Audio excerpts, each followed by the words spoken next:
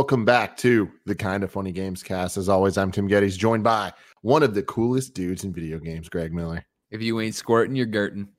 That's what I always say. The former informer, Imran Khan. What is Girtin like? Go-Gurt? Or? I don't know. It sounds good, though, doesn't it? It sounds provocative. Go-Gurt I like saying the things that I know people Andy going. can make a shirt out of, you know? God. And of course, the new face of video games, Blessing Adeoye Jr.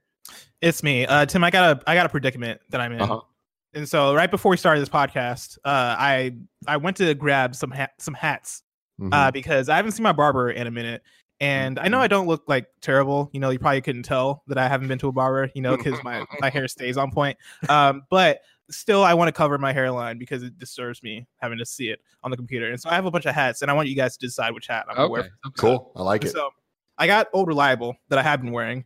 Right, it says uncomfortable. It has like the square in the middle. Good advertising.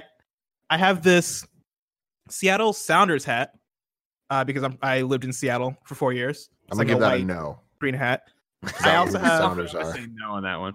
I have a What's Good Games hat with a pin. No, we don't want to. We're not going to advertise them. We're not going to advertise. Okay, Did they pay for an ad spot? If not, Here's my thing. It's dope. I would like to advertise them because I like them, but it doesn't match the fit. So I'm gonna say no. No, I mean it's black on black. No, I get it, but like, you got the blue, you got the pink, and then add in the purple. It's just too many elements. You're right. And then I got this last hat that says "Amen." I can't remember where I got it from, but I guess it fits within like the theme of my name being blessed. Here's my thing. I'm gonna go with this one because even though I know the shirt doesn't perfectly match, I think it looks good how you look right now with that mic. Yeah. Blessing, can I ask? Oh yeah, you're right. Is it possible to wear all the hats at once? Oh, I mean, I can try, Andy. I can try. Ladies and gentlemen, this is the Kind of Funny. Hold on. I gotta do something. Andy, are you there? Andy Cortez? All right, then I'm on Andy's voicemail. Andy, I just said if you're not squirting, you're girting, and I need that to be a t-shirt. And you can make it look like however you want to make it look. All right, bye. Each and every week, right here on youtube.com/kindoffunnygames, we get together to talk about video games and all the things that we love about them. You can get this show ad-free by going to patreon.com/kindoffunnygames, just like our many Patreon producers did. Mohammed, Al Tribesman, James Hastings, Sancho West Gaming, Cody Banks, Trent Barry, Julian the Gluten-Free Gamer, Joseph O. Yusuf, and Scott Radloff. Thank you all for all the things that you do, including making sure that this show can be seen free for people later on youtube.com/kindoffunnygames or roosterteeth.com. If you want to listen to it, guess what? You can search for Kind of Funny Gamescast on your favorite podcast service. I looked away for a bit. I look back and there's Blessing the Hats. You gotta hide that hair. I just want to see how long I can go without somebody acknowledging it. I love it. That was good. That was damn good. Anyways, this is the Kind of Funny Gamescast. I'm very excited to talk about the topic today because it is now April 22nd as of recording this. As the crow so flies. many games have happened this year. We've hyped this year up to be one of the, if not the biggest year in video game history, and everything kind of got derailed a little bit, you know. A little bit. But it didn't. That derailment happened late enough that at least we got banger after banger after banger. This is the first traditional Gamescast we've had in what feels like 2 months. Because we had so many dynamite reviews. So we had reviews back to back. We had spoiler cast back to back. That's the thing. We got Ori and the Will of the Wisp. We have Half-Life Alyx. We got Resident Evil 3, Final Fantasy 7, Doom Eternal, Animal Crossing. That's a lot. Those are some banger games, right? Potentially the final games we'll have this year. We don't know. We don't know. But I feel like now's a good time to do Game of the Year so far. Kevin, roll the graphic. All right, sound effects. We got sound effects. I'll take them. Now, here's my thing. Before we get into it, because I feel like we're going to discuss all those games, we've a lot more time to sit with them, right? We did the review. Some of us have went back and platinumed them or replayed them, done a whole bunch of different things. But is there games that I didn't mention that you guys want to talk about before we get into those big guys? There's Dreams. Hell yes. That's Then why there's you're Dreams. blessing. Yeah, I think when Tell me we're talking about about Game of the Year, I think Dreams. I think Dreams' like presence in the Game of the Year conversation is going to depend on how it looks like throughout the year, because we mentioned this on PS Love You very briefly that I'm sorry. What we show haven't talked. PS Love You XOXO. It posts on Tuesdays on YouTube.com/kindoffunnygames and on the podcast feed. Dreams kind of came and went pretty quickly, and I think part of it was that it launched in early access last year and then came out fully in February. And even with that February bump, I think you saw a lot of people peek in, but then immediately go like, okay, yeah, this is cool. And then other big games came out and distracted from it. But if you look at Dreams on like Metacritic, it's gotten like great reviews, like amazing reviews. I think it got like a couple of 10s.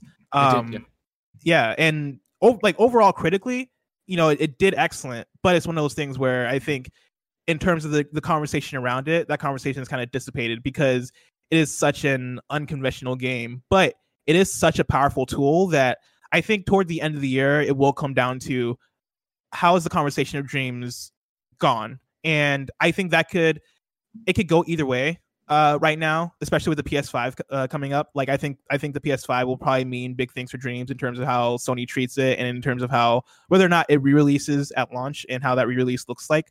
But I think it's definitely going to be it's definitely a game that is going to come up in those conversations. Do you think it hangs in the conversations? Do you think it actually has a chance?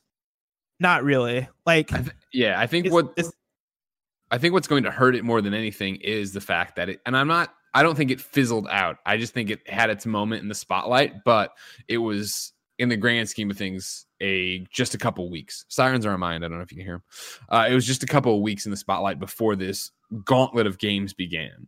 And so we've talked about on multiple shows, including this one, like it really comes down to now there is this Dreams audience. I'm on indreams.me right now, right? Right now, little over about 2,000 players online, which was we always talk about on PS I Love You when we check in, is down from where it normally is. Granted, it's middle of a Wednesday, so on and so forth. When you scroll through and you look at the games that are here, there are a whole bunch of things I haven't seen that I haven't played that look awesome, and you see people continuing to iterate on their work. But it had that moment where everyone was online, where all that early access content paid off because suddenly people got their hands on the game. They wanted to jump in. They wanted to see what it was. That's when people were in there reviewing it. And so now, you get to the point of how do you reinvigorate that audience again after all this? Do you let it go and then it's a PlayStation Plus game and people get in there? Do you let it go and at PlayStation 5 launch, you get a sampling of 10 games in the engine or whatever that you can play, or a game a day you can do, or a dream a day you can do? There's got to be something you figure that could bring people back once again in the same way the early access did and show them that, hey, holy shit, this game's awesome. Do you think a rumored PC release would be that revitalization thing? No, I think it would get people talking about it again and it would get people back into it. But I also think that it's got to be something crazy, right? And I think not, and I don't mean in a bad way, but like expanding the pool beyond PlayStation, I think muddies the message more, where now you just have people coming back and just, okay, yeah, my review still stands. Dreams is awesome. It's an excellent set of tools. Here it is on PC, right? They copy the review over. You need to have people excited to go back in there. And there would be obviously the conversation that maybe certain aspects of creation, if not all of it, would be easier to do on PC. But I think you need an even bigger influx of players. And I think that some kind of PlayStation Plus, some kind of, what are they calling right now? Bless the COVID games. Stay at home or play at home. The stay initiative, play at home initiative. Like that could do something to get people in there. But again, you need to space it out from right now where there is no oxygen even for it. Right now, the oxygen will be spent the same way we're spending of it. It reviewed really well. It's awesome from what we played. I want to go back and play more, but I'm still obsessed with Animal Crossing, and I check in there every day. I'm getting excited for Predator this week. I want to jump in and see that. Oh, man, Borderlands just dropped more content. Division just, dropped more content in their season pass. Like, there's only so much mind share to go around right now. And so Dreams, as always, with its complicated message, not convoluted, but complicated message of, yeah, there is a game here and there's unlimited games too, but you don't have to create, but you should create. But here's a long tutorial to get through to figure out how to create. Like that muddies the water so much that even me, somebody who has their idea for their level, has the certain parts of it built, or not level creation, has certain parts of it I collaborated with while I was really into Dreams. But by the time I got the assets I needed from those collaborators, I had moved on to this review gauntlet we're talking about. And being on the other side of it now, I'm now to the point of like, oof, yeah, I'm exhausted from living in a pandemic and being emotionally strung out all the time. I don't really feel like going in and creating. I feel like being simple and working on the wrestling ring in Animal Crossing, shooting a bunch of things in the Division, right? Like when am I going to feel that creative bandwidth to go back and really deliver on that idea that I had? I mean, those creative games tend to... From the outside perspective, for me, it's like if now's not a time for Dreams to succeed, is it ever possible for it to? Because I feel like no matter what, like there's always going to be those distractions for that type of game, and I feel like now's probably the time there's the least distractions for it. But it's like it still sounds like, I mean, at least you're one use case, but I don't see people all jumping in on this now, and I feel like that would be the time in this what is now about to be a drought of games. Yeah.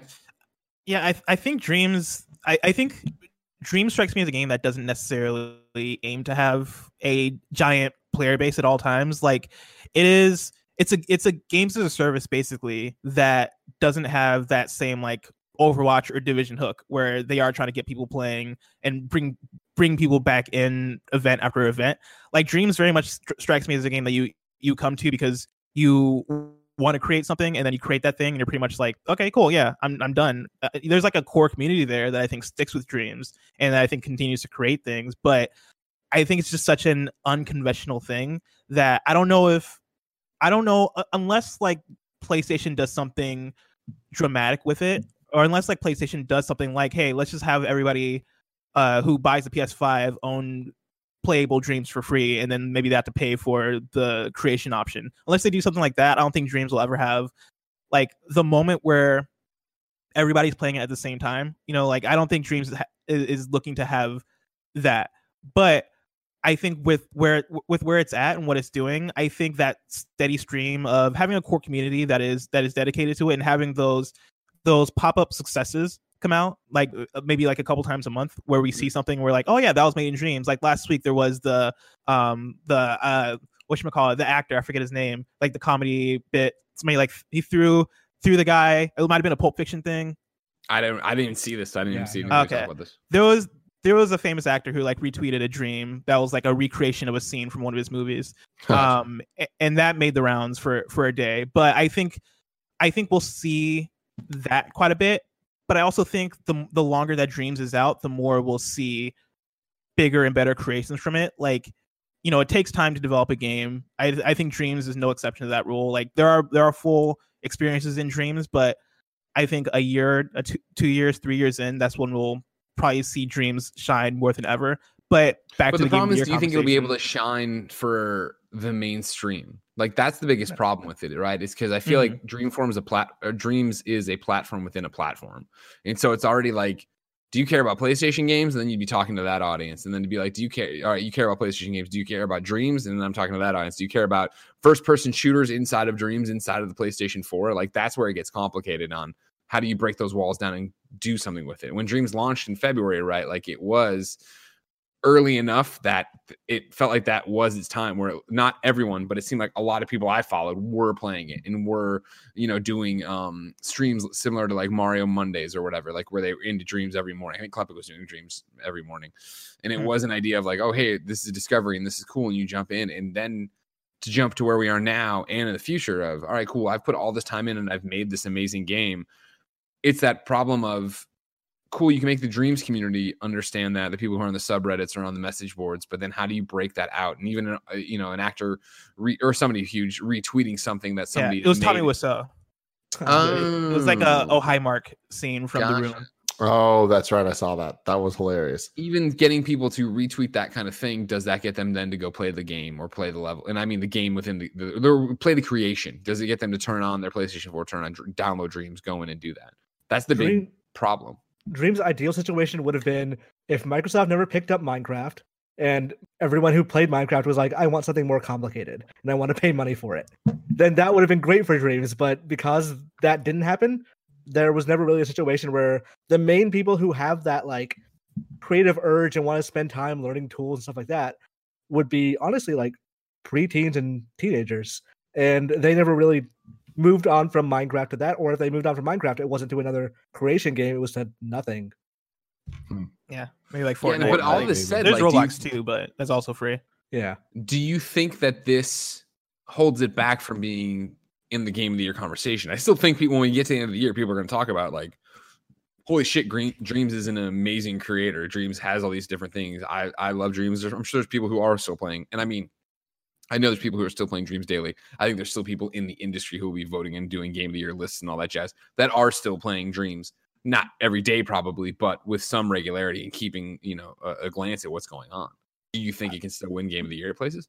I think there's a psychology that would allow for Dreams to be that game that when we get to the end of the year, it's like, actually, this year, this is the most interesting thing. The thing that I think would be hurting it is the fact that soft launch was last year, and a lot of people just kind of got Dreams out of their system since then. Right. Yeah, I think the thing that hurts Dreams the most in the Game of the Year conversation is in the fact that like it's not one of the most impressive games of the year, because I think it is one of the most impressive games of the year, but Game of the Year means more than that, right? Like, there's conversation around it. There's how the community reacts to it. There's how it's treated like post release. Like there's a lot of stuff that goes into that, and I think Dreams isn't a game like when I think of 2020. We're in 2020, right? Yeah, that's right. Yeah, time is a flat circle. When we think 2020, I don't think Dreams is the game that I think people are going to come back to and be like, oh yeah, this is the game that represents, or this is the best game of the year. At least right now. See that. Yeah, I can see that. Besides Dreams, any other games that we missed in the big discussion there? I haven't played a ton of it, so I'm not going to argue for it right now, but I will probably... There's a good chance I will argue for it when we get to the Game of the Year next year. But Kentucky Route Zero. Like, apparently... from what little I've played, it is amazing. The writing is amazing. The story is incredible. For what people have said, people who have finished it have told me the game is actually just one of the best games they've ever played, period. And I'm very eager to get to that point. It just, like Greg said, it's been a gauntlet the last couple of weeks, so haven't really got a chance. I've had that on my PlayStation as well, sitting there, and I'm like, I know everyone talks this game up and how amazing it is, and I know that I need to get into it. Can you guys give the pitch on what it is? It's kind of like I don't want to say a LucasArts style graphic adventure, but it's a kind of a meld between that and the Telltale kind of stuff of here's a narrative adventure game that is based on essentially like an Americana supernatural paranormal X-Files kind of story. Like I said, I'm not far enough into it to really give like a good pitch of like where the next couple of chapters are going to next episodes go after this. They're all out. It's all done. I just haven't gotten a chance to do it. But from what people say, the writing is, from what I've observed, very natural and very interesting. Every character seems to have their own personal voice, which is not something you can tell that like do that well unless you're really paying attention to it. So I encourage people to give it a try, but I need to spend more time with it myself. Bless, have you tried this one at all? I've not, no. Yeah, I'm looking at a trailer now. It looks pretty cool. Yeah, it's one that I think since it's had a prolonged release schedule, like it just ended and it's been going forever, because I think it is that at IGN Mitch was talking about this game to me. No shit. I think it's that long. I could totally be talking on my ass, and maybe Mitch it's 2013. Maybe there you go. Okay, good. I'm not wrong. And so like I've known for a long time it was the kind of Greg game of narratives and characters and all this stuff. And then like we've been so run and gun on everything else we've been needing to do that it's sat there. And Andy actually started it. I think he might have streamed some of it or just played it at launch. And I remember asking him about it, and he was like, yeah, but it's dense. Like he's like, it's something you need to sit and pay attention to. And I've like, cool, I have not had that energy since January. So it's there to go, but I'm just not there yet. Yeah. Any other games, guys? Yeah, I'm sorry. Well, I'm gonna go. Bless. Fuck you. Yeah, you might put on another hat. Why anyway. don't you? You know what I mean? No, I don't think we're going to. Maybe I'm wrong though. Thank you. If the year was ending right now and we were talking about Game of the Year, right? I would throw it out there, and this is always the thing of like, why would you nominate it if it wasn't going to win? I don't think it would win, but I think there'd be an interesting case to make, and maybe it's just totally too much Greg on it, but like, I think there'd be a case to be made for Blood Roots, which, of course, for disclosure, was represented by Papagenda, which is the company my wife co-founded or whatever in terms of helping indies get their games out to everything else. They've done a whole bunch of games you've never heard me talk about, though, so this is not payola. It's the fact that I think Blood Roots is fucking awesome by Paper Cult Games. And when I got it and started it, it was very much, we had done the Let's Play of it. If you're not familiar, right, it's like it's not completely top down, but from a little bit of a side view, running through these levels, you're picking up anything's a weapon, you pick it up, you use it to fight people, you use it to knock them out. You have one hit point. Everybody else has various numbers, usually one, but there's different things. You use the weapons, you combo through, you're trying to get through the highest score. You're trying to just get through these levels. And when we did it for our Let's Play back in the party mode, it was fun and it was cool, but even then I was like, I like this gameplay a lot, but I don't know if it would resonate for me throughout an entire game because I'm not a high score chaser. I don't want to get, I play games for, not being annoyed and not feeling like I'm getting my face rubbed in my mistakes and I can't keep moving. And so to get Bloodroots and just fucking tear it apart in a weekend, you know what I mean? And sit there and have levels that I did spend 30, 45 minutes on trying to get through, but never feel like I was being screwed over by the game. It was the fact, I knew, like, it got to be such a Hotline Miami type of thing of like, I know I'm going to walk through and I'm going to pick this bucket up. I'm going to hit that guy, but that's going to kill these two guys. So how am I going to, I got to barrel roll through and like that part of the gameplay. There's a moment in that game in World 2 or 3 where I remember literally sitting on the couch going, fuck, this is good. And it's just like, it's such a beautiful game. It is so much fun to play. It is the rare game that is a game that stands out to me. You know what I mean? If that makes sense, where it is like, it's not a story thing that I love about it. It's not the characterization or this thing making me want to hug somebody. It's legitimately like, I just love the moment to moment gameplay of this and the strategy of this game that on the surface looks like a colorful, bloody cartoon, but in reality is this thing like, how the fuck are you going to get over there and do that thing? Bless. Bloodroots was the one I was going to also bring up because I knew Greg loved it and I also liked it. But also I do want to also bring up Neo 2, which I know Imran played and really liked when we did the first impression stream. What do you think, Imran? Any chance? I don't think it's going to be game of the year, but like it is a really good game. It's an improvement on Neo 1 quite a bit.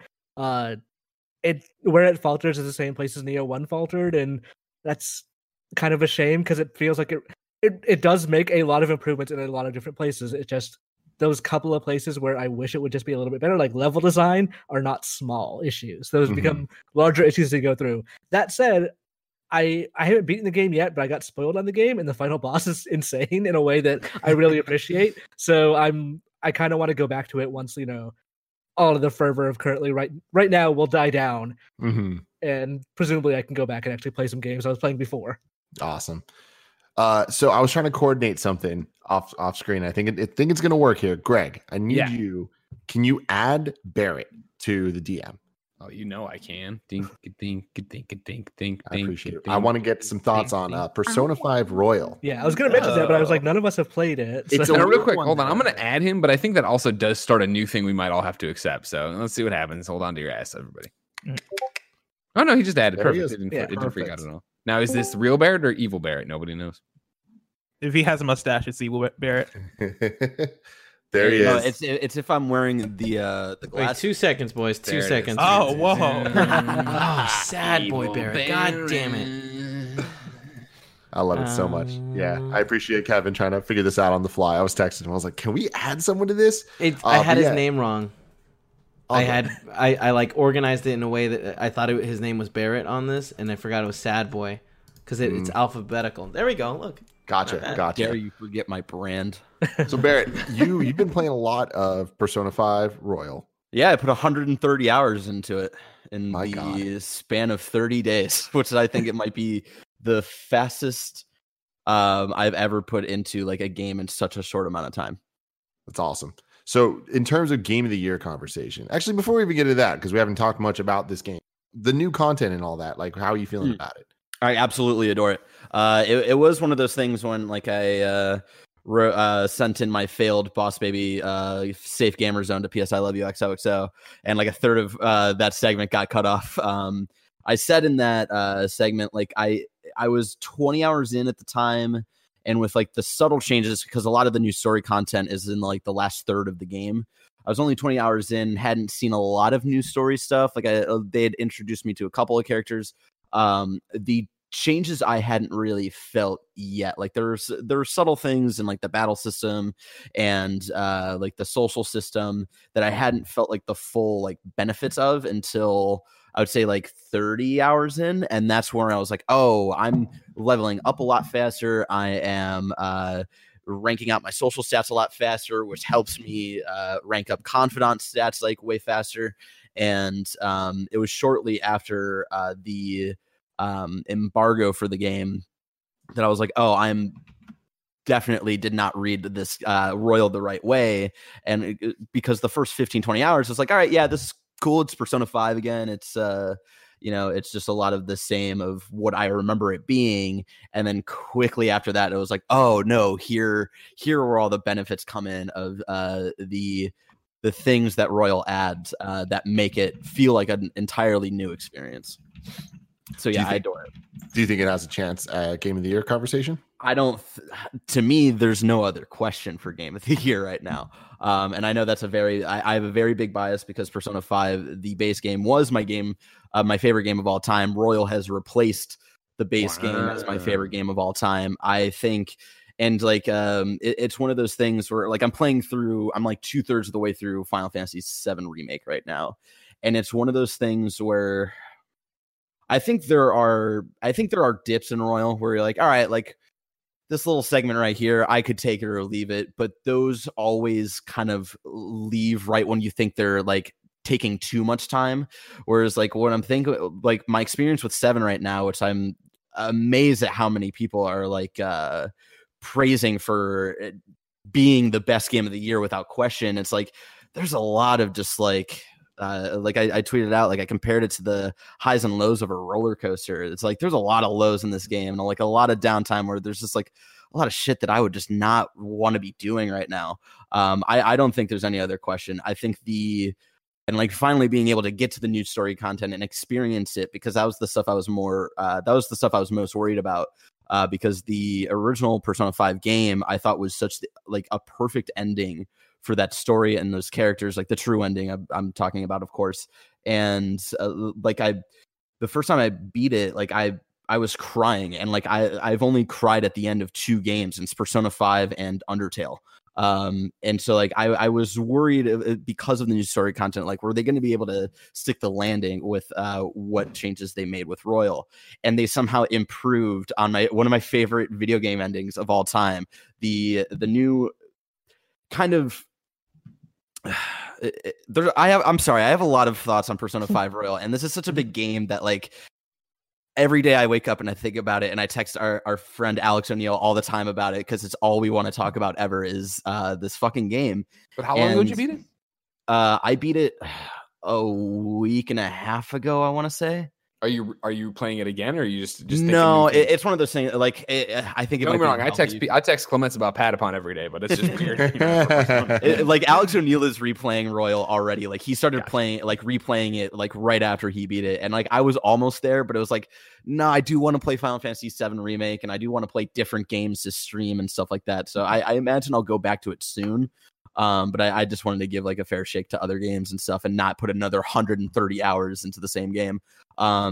This was without spoiling anything, without the all the new major stuff that Royal does. I would say the ending of Persona 5, the entirety of the game, it's kind of always scaling up, and it's always getting bigger, and the end of Persona 5 is this big like save the world grand moment, and it's cool and it's epic. But what makes Persona 5 special to me is how personal it can get.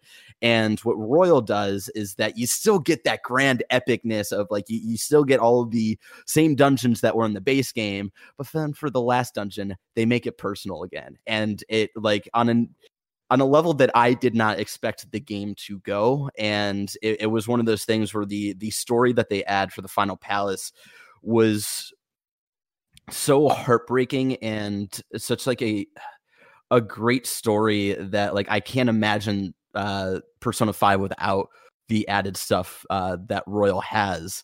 That I like I said, and like when I beat Persona 5, like the base game, I cried, and like when the last cutscene came up, I was like, oh my god, this is such a beautiful end. I cried all the way from the fucking end of the last boss fight of Royal all the way until the last cutscene of the game, which was good like hour. That's a good hour of content. Tears. And I'm just crying the entire time. And of course I know because I know it's wrapping up, and I know we're about to say goodbye to these characters, but with the new context that the characters were given and the story is given, it is such a beautiful story. And I highly recommend it to anybody who's interested in JRPGs. I think to me, this is the best modern JRPG out there right now. I will say, how long does it is? Two Barrett's argument is the highest rated game right now of 2020. Period. It is a 95 on Metacritic. Yeah, Oh, yeah, I think it's getting scored better GameSpot. than actual like new games. Like that blows me away because again, when the review embargo came up, I was a little lower on it, and so I was surprised with like, oh man, like a lot of people are liking this like even more than actual new games out there, and I thought that was surprising. Sorry, Blessing, what were you gonna say? I was gonna say, how long does it get to the new content that feels meaningful? Because I know, like, I started playing. What is Persona that story wise or gameplay wise? Both in a way that doesn't like because okay, so here's my thing, right? I started playing Persona 5 Royal. I got a couple hours in, and there was like a few new cutscenes within that first couple of hours. Yeah. But the thing that kind of stopped my playthrough is the fact that, from what I understand of it, I know like there's a new semester and a lot of that content is there, but I know also that there's like stuff sprinkled throughout the whole experience of the game that is new. Like there's the grappling hook stuff that me and Joey talked about in our first impressions, which is such that's not like that's like it's not substantial. That's like a weird thing that I don't. It gives opportunities that's what for it's, some new things. That's definitely what it seemed like. The gameplay was something, and this was like. I felt like this was on me. Like I should have gone back to the base Persona 5 game before I checked out Royal, because a lot of the major gameplay upgrades I didn't notice until a good amount of time in, and like actually talking to Alex O'Neill, who is an expert in all things Persona, where it was like baton pass isn't tied behind a confidant rank anymore. Like you'd have to get like a certain confidant to like level 3 or 4 to be able to even baton pass to them. Now, right when they enter your party, baton pass is available, and that helps the flow of like, it is such a minor change, but it helps the flow of an already great and fluid combat system so much more. And so like the gameplay effects, I really felt like 20 to 30 hours in.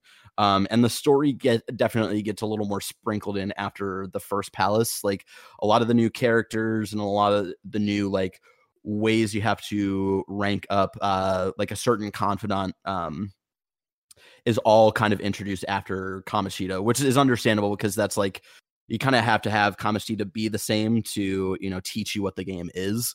But you start to feel it a lot, like new characters get sprinkled in, and it's really like the new major stuff that you have to do certain things to unlock is at the end of December. And there's some major stuff like scenes before that, but like a lot of the main new story is does it feel like a new experience though, like leading up to that?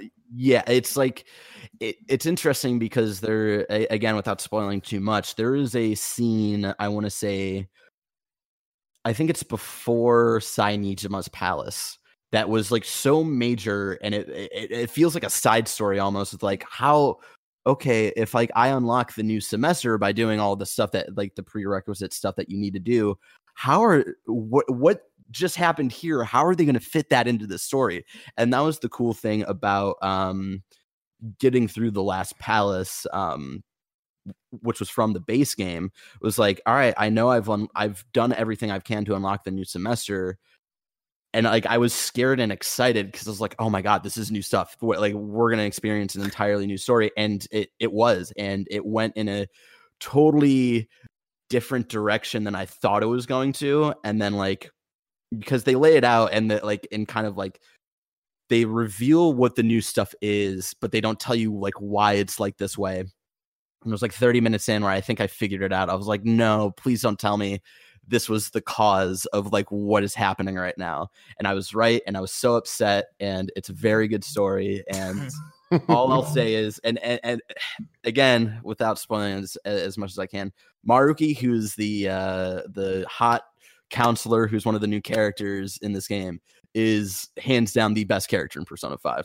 Wow. I'm gonna replay it then. You've convinced me. Good. So there you go. Also, Akechi, who I absolutely hated in the base game, actually gets a redemption and is Kylo Ren done right in this game. Wow. That's all I'll say. Thank you, Barrett. We appreciate you very much. You can get back to whatever the hell it is you do around here. All day. All right, bye. Before we move on to other stuff, let me tell you about our sponsors. This episode of the Kind of Funny podcast is brought to you by Honey. You've heard me talk about Honey before. It is a free add-on for your browser that saves you money. It is super simple, of course. I use it all the time. I actually just redeemed it for an Amazon card, but I'm getting ahead of myself.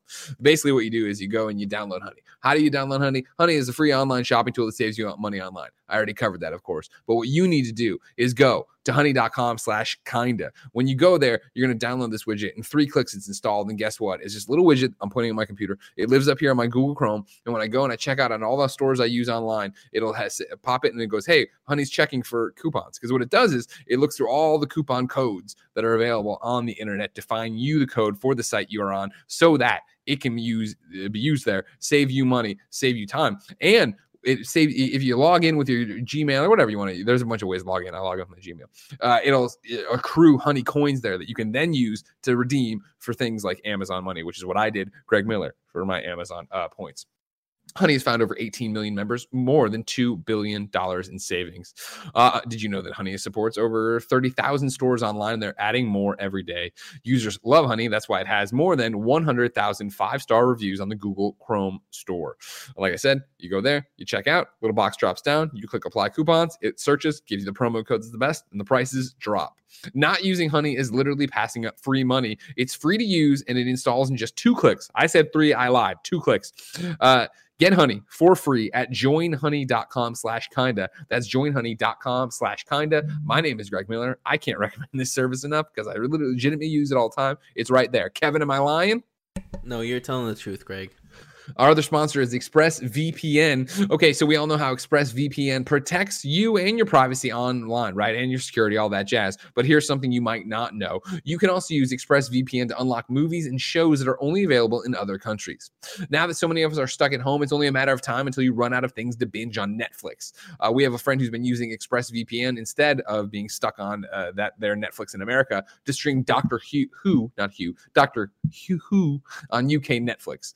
It's so simple to do. You fire up the ExpressVPN app, you change your location to the UK, and you refresh Netflix. That's it. You're in. It's amazing. You see, ExpressVPN hides your IP address and lets you control where you want sites to think you're located. You can choose from almost 100 different countries. So just think about all the Netflix libraries you can browse.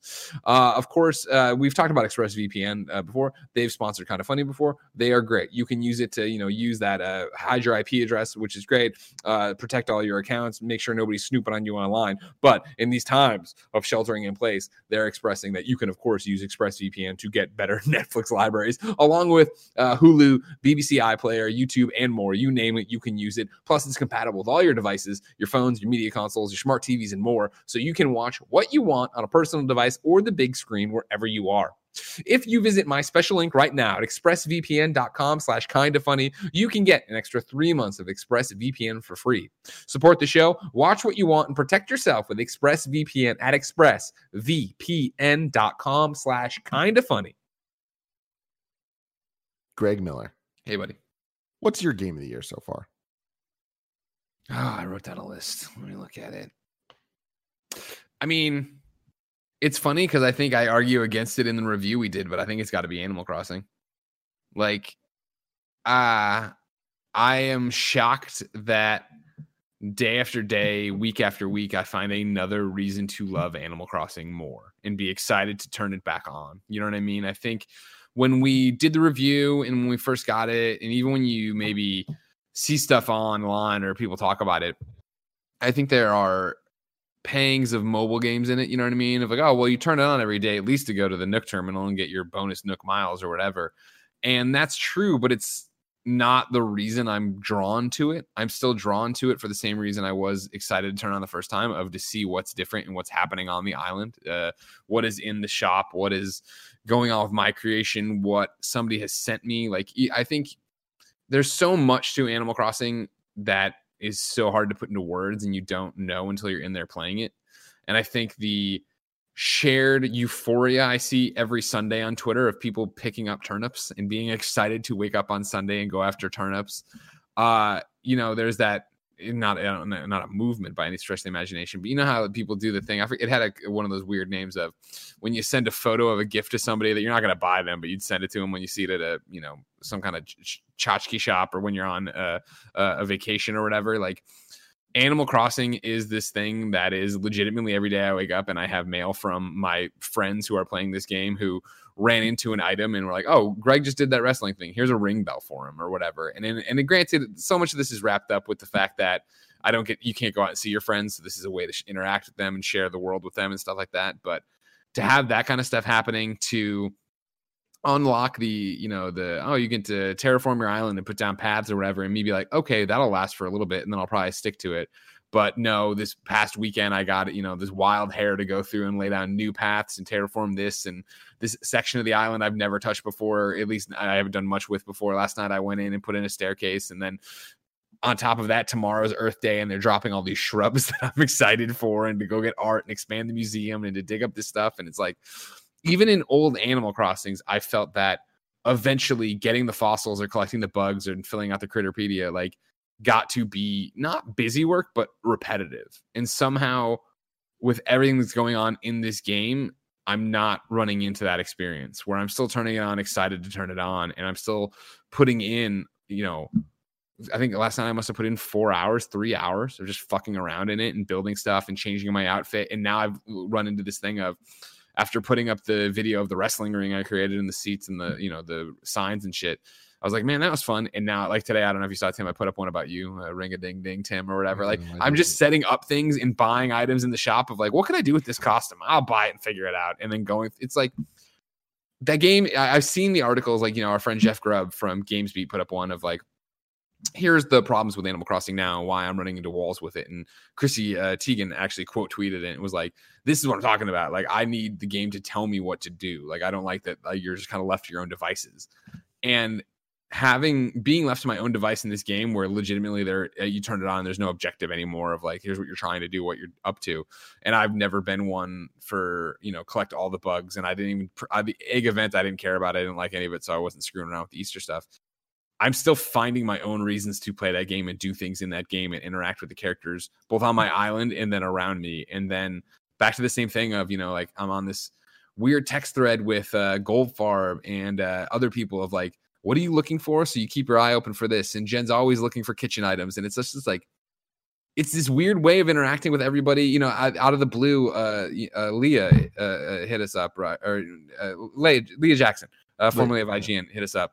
And out of the blue, just dropped me these superhero uniforms I've never seen in the game or whatever, right? And so then I'm talking to her on text, just bullshitting around about other stuff too. It's just like, it's more, I think it's amplified by the time of coronavirus and pandemic and shelter in place, but I don't think that is giving it a million extra bonus points. I think the game's incredibly well done, and I'm excited to turn it on every day and play more of it. And these updates are crazy, but that's kind of the craziest thing to me is like, when we talk about game of the year, I feel like it's not just the best game or the most technical game or whatever. And we've had this discussion in a bunch of different ways, but it also kind of is, what is the game that encapsulates the conversation of that year as well? Yeah. And that's why, things like Minecraft will come up in those conversations in those years, or even just more in terms of influence and all that. And I feel like given the situation of everything going on top of the fact that, now that we're a quarter into 2020 and we still don't know Nintendo's plans for the rest of the year. And it's like so much was riding on Animal Crossing, which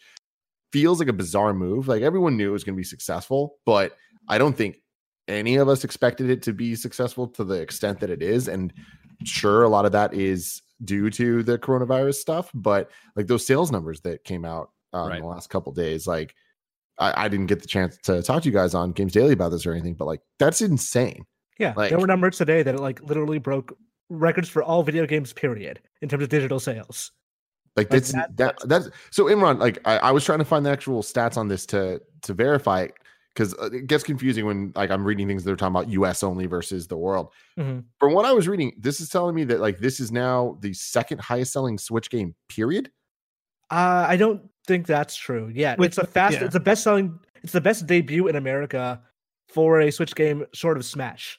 So Smash Ultimate has a higher debut. Smash Brawl has a higher debut. Gotcha. Yeah. Gotcha. Okay. So we don't, in terms of raw sales, not yet, but honestly, who knows in the next 6 months what's going to happen? Yeah. We'll get actual concrete numbers, I think, in a week or two. Man, it's just that's crazy stuff that, Animal Crossing was always kind of like a mainstream hit in the sense that it hit on that level of everybody with the DS, a portable Nintendo system, would be playing this game, even people that don't traditionally play games. But I feel like this is now that perfect Switch entry where it's like it has those people, but it also has the hardcore people. And because of the situation right now, it kind of has everyone. Yeah. So it's like I can see the game of the year conversation going that way. And I think, it's been interesting to compare. We talked about this, I think, on a Games Daily recently, or maybe it was just a conversation with somebody, but compare it to Doom Eternal that came out on the same day. And, everybody loved Doom Eternal and thinks it's one of the best first-person shooters, right? But, like, who's talking about Doom Eternal right now?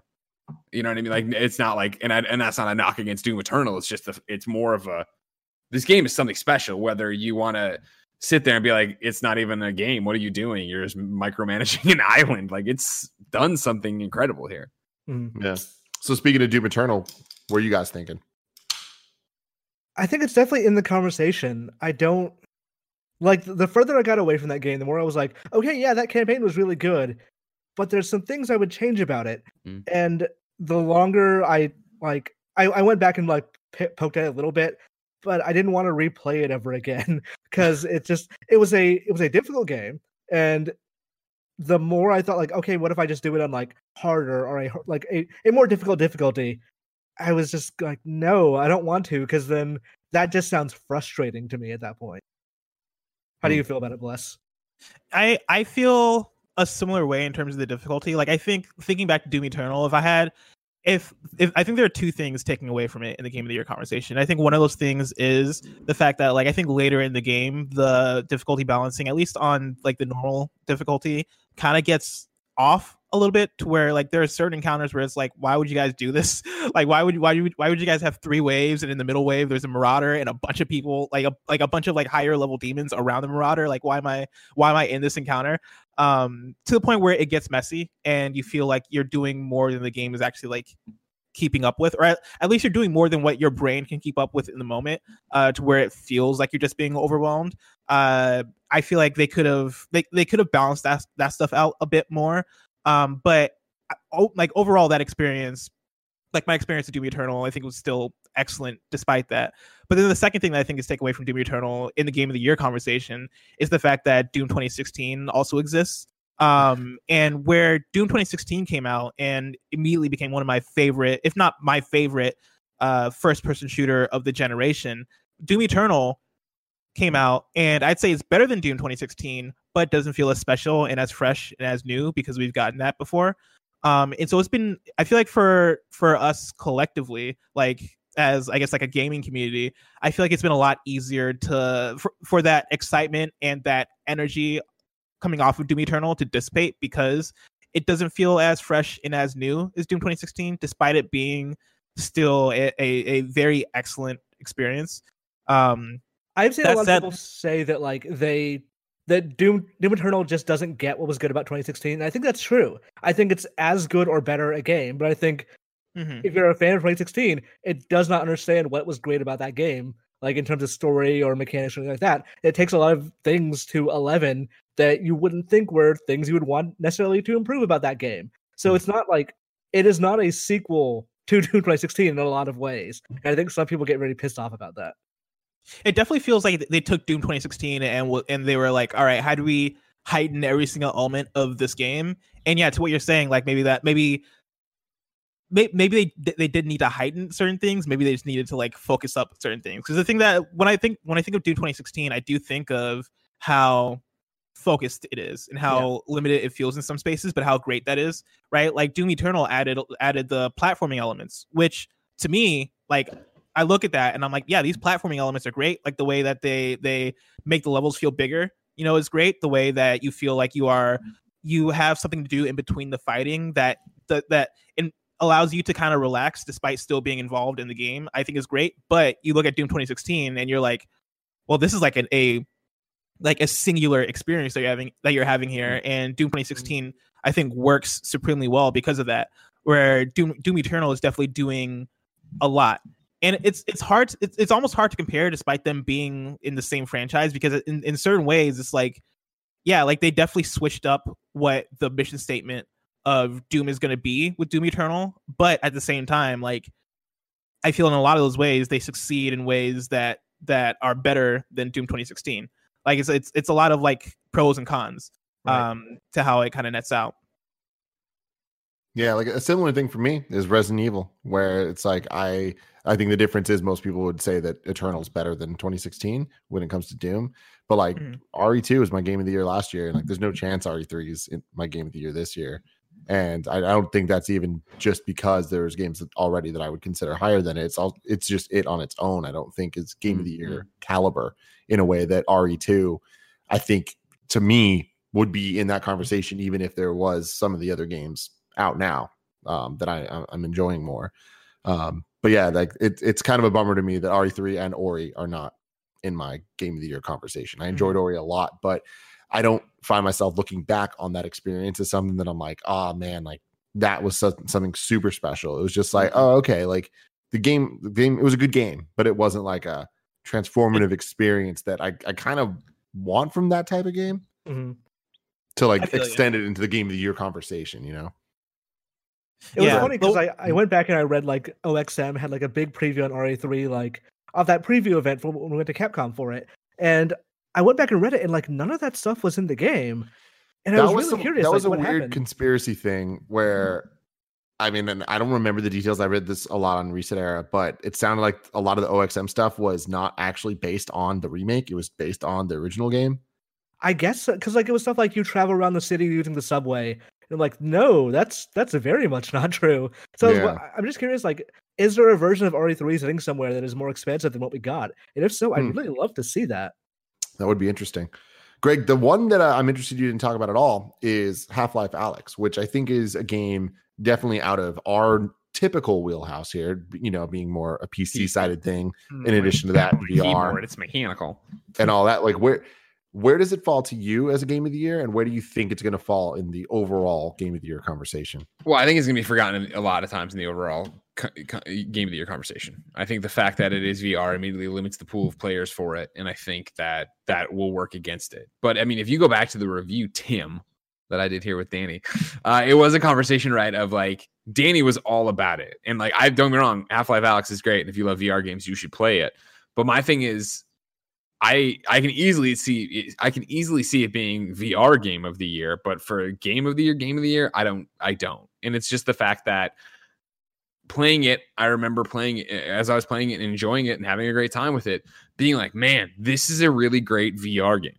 It wasn't the man, this is a really great game. I'm completely lost in the experience. I can't believe, you know, it was that. And I mean, I talk about like, you know, looking at my watch in the game, thinking my watch would be there, but I stand by the fact of just like, the way enemy AI runs into the room and plants itself, like, and it like gives you the opportunity to kill it. Like it's like that for me breaks that experience of putting it beyond what VR games do. Putting it beyond or breaking down the walls and making me look at it in the same way. I remember when we were at IGN, we used to go, oh man, this downloadable game's great. You don't even think about it as a downloadable game, right? Like when that was on oh man, this could compete almost with real games. Like this game has enough VR hangups, I feel, and I don't mean hangups in a bad way necessarily, but it has all the calling cards of a VR game that I think when you play it, you're aware I'm in a VR game. I'm not lost in the experience thinking like this is a transformative experience. Again, I go back, you know, like, and this is not spoilers if you haven't watched it, but like the chapter entitled Jeff, the Jeff chapter of Half-Life Alyx is fucking insane, and it is so well done, and I'd love a survival horror game that is just that. The ending of Half-Life Alyx is so well done. I played it on the Index, and that game is so beautiful and so fluid in the movements of, you know, not forgetting that I'm in VR, but the way that in the beginning, you know, reloading, chambering one of the rounds, throwing stuff, using your telekinetic gloves to get stuff and put them in your backpack. Like by the end of it, it is like so second nature and flawless and easy to do that it was great. But I still was very much like, this is a great VR game that I think is pushing VR very far, but I don't think there was so much hullabaloo when Valve announced that they were doing Half-Life Alyx. And then when Keighley was like, I've played it and it's like and even like, I think McCaffrey, when he was coming back and tweeting about it, was very much like, we couldn't stop talking about it. And it started getting, at least in my head, and maybe as somebody who loves VR and, you know, is excited about VR games, I was very much like, holy shit, maybe is this the one that like really oh man, it's going to change everything, and you play it, and I don't think it changed everything. I think it's awesome, and I think it pushes VR further, and I think it does VR better than probably anybody, but I don't think it goes to a point where I'm like, this is game of the year. Like, I just didn't feel that about it. Like, I enjoyed the experience, but it's not one that I'm like, you have to run out and play. You have to go do this. Bless, what is your game of the year so far? Right now, it's Final Fantasy VII Remake, like pretty easily. Like I guess right behind it probably would have been Doom Eternal. But yeah, now that Final Fantasy VII Remake is out and I've played it and it's excellent. Like, you know, I think Final Fantasy VII Remake is the game this year so far that I've fallen in love with. And I can't really say that for any other game that I've played this year so far. This being my first experience with Final Fantasy VII, like as an introduction to those characters, there's so many different characters and so many different moments that I found myself again in love with, right? Like Barrett, and from his speech in that first in the beginning elevator all the way carrying all the way through the end, right? Like I fell in love with that character. Tifa, Aerith, like the way that those characters feel like full characters, especially now that I'm playing the original Final Fantasy VII and I'm 15 hours in, right? Like the ways in which they've taken characters from the original game and really like fleshed them out and turned them into characters with motivations and deep backstories that were there before, but seemed to be even deeper than they were. You know, all those seem great. But even away from that, right? Like the beauty of the game in terms of how it looks, in terms of the soundtrack, in terms of how everything runs. Like I know there's some roughness in terms of like the textures when you get out into like the slums and you like look at a door and the door doesn't look as crisp and maybe as it should be. Where things matter, I think they nail. Not only that, the battle system, you know, is super fun. One of my favorite battle systems I've played within the last recent years. And yeah, like overall, like I had a blast throughout my experience with that game. There are so many excellent moments that I had with that game, and so easily my number one right now. Imran, what's your game of the year so far? So I'm actually kind of stuck. Like I would think it would be Final Fantasy VII Remake, but since I platinumed that game and I was done with it, I find myself going back to Animal Crossing a lot more. And I know a lot of people online, like there was that initial discourse of Animal Crossing is the game we need in quarantine right now. Like this is a happy, nice game that we can all get into. And then a couple of weeks later, there was the backlash of Animal Crossing is a dumb baby game that we all hate. And I was, you've seen the articles, like I'm not wrong. There have been like things like that. But I think the break I took to play Final Fantasy VII ended up helping me enjoy Animal Crossing more. Because I keep just, I started that game to do my daily thing. Now that the growth of the game is over, I'm no longer just building out a town, really. The town is built. At this point, I'm just kind of terraforming it at best. But now that that's over, I go in to do my daily things with the game. I check in with the Nook Miles, check what the turnip prices are, all that. And then I still keep playing for another hour or two. And I can't really tell why. Because I will get distracted by something. Yep. It'll be like, oh, well, okay, this river is here. What if I put this river over here? I went up to one of my cliffs the other day and just made like a little flower patch surrounded by river the other day. And it just looked nice. It took about like 20, 30 minutes to get it all done perfectly right. There was no point to it. It didn't have any like end goal reward for me. It just like, okay, this is a cute little thing that I can do. That said, I still really love FF7 a lot more, and I still think FF7 is one of the best games I've played in a long time. A lot of people disagree, but I was on Twitter last night, and I was talking to a friend about the fight with Reno and Rude on top of the plate, and he was saying on hard mode it's really difficult, and he's having a tough time. I was like, oh, did you know the strategy where if you just take out Reno first and then switch to Tifa, Rude won't attack her, or he won't use his full moveset? Because in the original game, he admits he has a crush on her way later into the game. And that kind of applies to the remake because that was just one detail they picked out of he has a crush on her, so he won't attack her as hard. And it's stuff like that, stuff that them developing that game had a love for the original that I also had. And being able to be on that wavelength with the people who are making the game makes it a much better game for me. So I don't know if I could pick one of those two right now. Yeah. We'll have to see, man. I mean, for me, obviously, it's Final Fantasy VII Remake. I think that's like so understandable for my love for the original and for how much they just nailed the presentation of this and gameplay of this and all of it. But what you just said about being on the same page with the developers and all that, like that's so true for me, because my best friend Curran's favorite game of all time, Final Fantasy VII, and he replayed it recently, maybe a year ago, and he's outside of video games, so he doesn't really keep up with it all. And I sent him the trailer. I'm like, dude, like they're remaking it, and like this is how it looks. And he was like, holy crap, that looks amazing. Like he was stoked about it. He's like, I don't know that I really want to play I just played it. I don't know that I want to play a remake right now.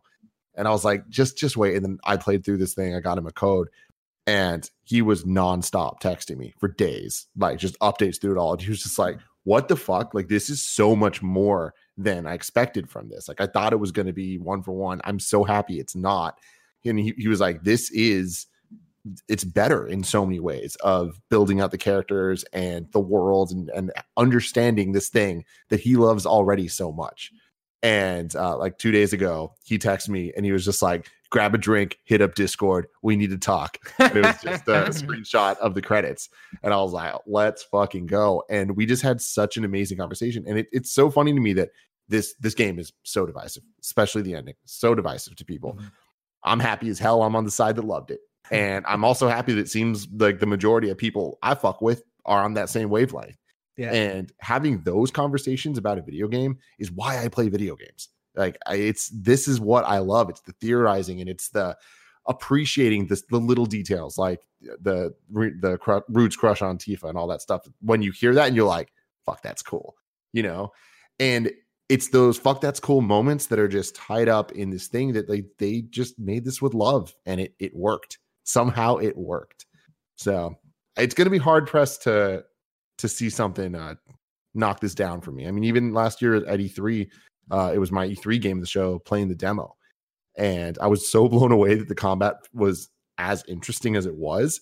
And I feel like that translated to the final game so much, where I beat it and I'm like, oh my God, like they somehow did the entire Midgar, giving me the same level of satisfaction that I had walking away from the E3 demo, being like, what the fuck? There's something special about this. Yeah, I think when you speak to like the love the developers have for Final Fantasy VII, like even having played Remake, having not played the original game, I think there is an earnestness in all the characters and in the world and all the moments that they create in that game that I think speaks with that love that they have for it, right? Like when you get to like these aren't really spoilers, but like when you get like to the moment where you drop into Aerith's flower garden, right? And like the time they spend, the way in which they depict the church and all that stuff, like the details that they choose to lighten up, right? The way in which the soundtrack flows there, the way in which that next scene happens, like you could tell that they took that original game and went moment for moment, and they went like, hey, how do we make this moment pop? How do we make this next screen pop? How do we turn these two screens into its own dungeon? Like the amount of love and care, I think, shines through in a way that I really appreciate. You look at Barrett's relationship with is Marlene the name of his daughter? Yeah. Mm-hmm. Yeah. Like his relationship with Marlene, and how like not even by halfway through the game, you're like, okay, yeah, like you've convinced me. Like, you know, Barrett really cares about this character and will do anything for this character. Like that's the thing that I love about like my favorite JRPGs that I played, right? That's the same thing I love about Persona 4 is, you know, you look at Nanako and her dad's relationship and you're like, yeah, I feel that. That's awesome, right? And granted, like in Persona 4 Golden, that's a 100-hour long game, and you spend all those hours, you know, getting to know those characters. Same in Persona 5, right? Like by the time I finished Persona 5, I was like, man, yeah, these characters mean something to me because I spent this time with them. I think Final Fantasy VII Remake does a lot of those same things, gets through a lot of that same feeling of connection with those characters in 30 hours in a way that hits home and works and feels as legitimate as what I feel like I interpret when people talk about playing the original game years ago. Like it seems like I feel a similar way about the characters now, which is I think a large feat that they accomplished there. Yeah, something I also love about it is like going back to like the theorizing, and I just want more of this game. And it's like it's crazy that I just want more of a thing that I've already loved for decades at this point. And it's like for something that I know so well to now kind of be like more open, where I'm just like still thinking about this. Like I just spent an hour and a half, like I think yesterday, watching Easy Allies spoiler cast. Like I'm not even done with it, but it's like I want to hear more people talk about this game and like give their thoughts on different elements and all of it. And something that I think transcends for me is, even though I know we're not supposed to, other people's opinions affect me in ways that we all want to be better than, but I'm not oftentimes. And when there's things that I love and I see people talking shit about them, it does bother me, and it hits me a certain way. But there's something unique about Final Fantasy VII Remake where when I see people have criticism about it, or just, flagrant distaste for it, like it doesn't bother me. It's kind of more like a thing where I'm like, I kind of feel like I get it more, where I'm just like, cool, I see where you're coming from, but like, there's something so good here. And I feel like that's undeniable, that it might not be for everybody, but it really, really, really is for me. And it for a lot of other people as well. And like that to me is what transcends. Yeah, for me, it's definitely the runner-up in terms of right now my game of the year, Final Fantasy VII Remake, right? Which I think is preposterous to say because it's close. Like I mean, like for me, someone who has no affinity for that at all, and the way it hit, the way I connected with, the way those characters were, as much fun as that battle system was, like that speaks to how special that game is. And I mean, whereas Animal Crossing is this, I'm finding something new to love every time about it and all these different things. Grant, it's a game that goes on and never ends. It can be said for Final Fantasy, where it would be like, oh shit, it's beautiful. Oh shit, the combat's really cool. Oh my gosh, like they actually have characters going on here, the Barrett stuff like you're talking about. But then like, oh my god, the fucking music. Oh my god, the twists, the turns, the additions of stuff in there. Like, chapter 4 being the best road rash game we've had in years. It's like, what the fuck is going on? How is this game doing all of this and sticking the landing? Yeah. Plus, you're playing Final Fantasy VII Original now. How is that affecting your thoughts on Remake, if at all? I mean, it's making me love it more. And like it's one of those things where by the time I got to where Remake kind of cuts off in the original Final Fantasy VII, I did have that moment of like, wow, they really took that and made a whole like 40-hour experience. Like kudos to them. Like they figured it out. It's definitely sparked like a fan in me. Like I'm definitely at the point where I'm like, I cannot wait to see how they figure the rest of this game out in Remake, because the fact that there's a certain point where Final Fantasy VII, the original game, goes like bigger, right? And like you kind of it becomes more of an explorative thing. I can't wait to see how they tackle that. I can't wait to see how they tackle certain scenes that are coming up, like literally right after where Remake ends. Like I'm curious to see like how they tackle like the next few hours of it. Yeah, I'm having a blast with it, and it's the more I play the original, the more I even, in fact, enjoy Remake. And so, yeah, it's definitely having one of those things. And to what you were saying earlier about like how people are having conflicted thoughts on Final Fantasy VII Remake, like I think that's also a thing that's making me appreciate the game more, right? Is the fact that like I think for a lot of people coming out of that game and finishing it and putting it down, like you think back to it, and the fact that you can have a bad reaction to it, I think makes it more interesting. Because that's definitely me, right? Like I finished Final Fantasy VII Remake, and those last few chapters, after talking to you guys about it, I was like, man, I don't know how I feel about that. Like as somebody who's coming into Final Fantasy VII new, but like the fact that like I'm coming out of it with this idea that like I don't know how I feel. That's one of my favorite feelings I can get from a video game. Right, like not knowing or not being able to come to terms with the thing. So that alone, like the risks that they took with Final Fantasy VII Remake, despite it being a remake, right? Like, those are things that I highly respect about the game that bring it to another level for me. Before we move on, are there any final calls you guys want to give shout outs to for games so far this year? I think we've covered most of the ones I've played this year, honestly. Yeah. Like by this point, I would have thought I would have played more, but so much stuff got delayed and is now indefinite. So speaking on that, then to close out the show, what do we think coming this year is still going to enter this conversation? I mean, we have, I would say, the big guns of Last of Us Part 2, Ghost of Tsushima, and Cyberpunk. Mm-hmm. We know those are all coming. Marvel's Avengers is in that as well. Like, what do we think about those four now? To your previous question about like games that we played this year already, I also do want to give a shout out to Uniclear, Under Night in Birth, late clear. Which, if I made a top 5 right now for the year, I think it would be my top 5. I absolutely love that game. If you're unfamiliar with Uniclear, like, and if you like fighting games, like 2D fighting games, definitely look it up. I talked about it on PS Love You XOXO, like 7 episodes ago or something. But yeah, I'm having a blast with it. Yeah. So with the upcoming games, what do we think? I mean, obviously, Last of Us, like, unless they really botch it, and I don't think Sony would ever let Naughty Dog botch that game so much that it would not be on the Game of the Year list. Like, there's a reasonable argument that maybe it won't be as good as Last of Us 1, but I don't think it would, in any scenario, ever be bad. Mm-hmm. I think that's definitely going to be in contention for Game of the Year. Cyberpunk, has anyone actually gotten hands-on with Cyberpunk yet? Like, No. period, anybody. Not even necessarily here. No, I don't think so. No. So like I'm confident based on the fact that it's from CD Projekt Red and they've made good games before. They made Witcher 3, which is up there in games of generation. I'm sure it is great. But there's always that small chance of like maybe this game isn't as good as they've been portraying it to be. Sure. We'll see.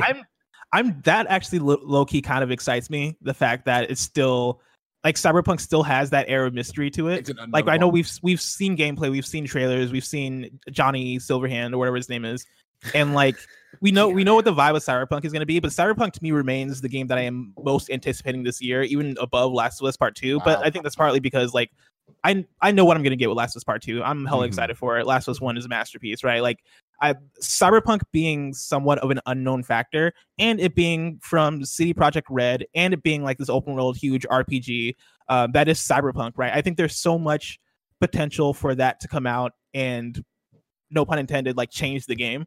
I have Breath of the Wild like hopes for Cyberpunk at this point. Like I want that game to come out and really like change the way that I look at video games. Yeah, I hope we don't get to play it. I hope there isn't some giant preview that comes out for it. I hope they do just ride that of like, hey, yeah, it's us and this is the game and here it comes. And it is fucking believe in us. Yeah, like I'm expecting Cyberpunk to be to me what Final Fantasy 7 was to Greg, where it's like not traditionally my type of thing, but it's speaking to me because I'd be crazy to deny giving this thing a shot. And everything I've seen from it, I'm just like, damn, I do not like giant games like that, but I like this. I like this a lot. It looks so game changing. Like it looks next level. Like it doesn't look like anything we've seen before. Like we can put words to it and talk about it being open world and blah, blah, blah. But like from everything they've talked about and so far, it all just looks 10 out of 10, 10 out of 10, 10 out of 10. Like, yeah, that's crazy.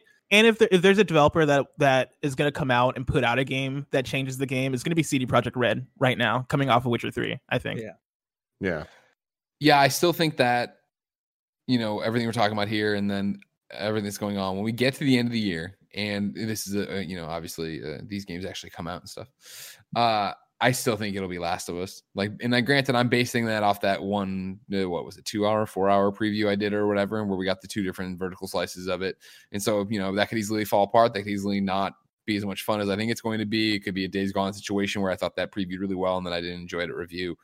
But it's still the game that I don't find myself sitting around being like, oh my God, I'm so excited. And then when it gets delayed, I get all upset. I feel like it's just a known quantity that game's going to be awesome. And that could work against it, as we've already talked about. Of like, oh man, Doom Eternal is objectively a better game than Doom, but it just doesn't have the same punch because of it. But that's, again, selfishly the kind of game I want to play, right? A great story, great visuals, great acting, and see what it's going to be.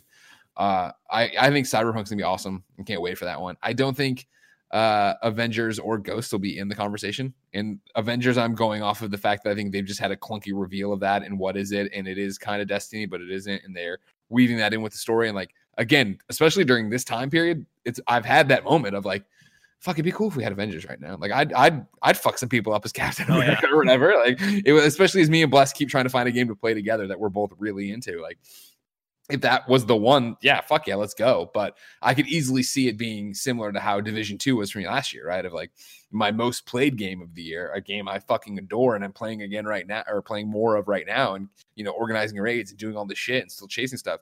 But not my game of the year, right? Yeah. Like it's same thing with Borderlands, right? I fucking loved Borderlands last year, but it wasn't like my game of the year.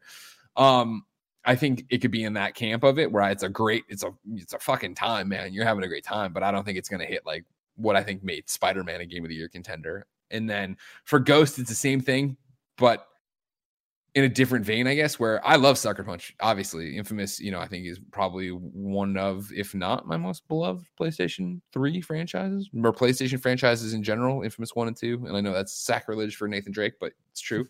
And so Ghost is just in this interesting thing of like, cool, it's this samurai game again that we don't know a lot about, and magazines make up previews about it, and, and that gets spread around as news apparently. I don't know. I'm so hazy on how that all went down.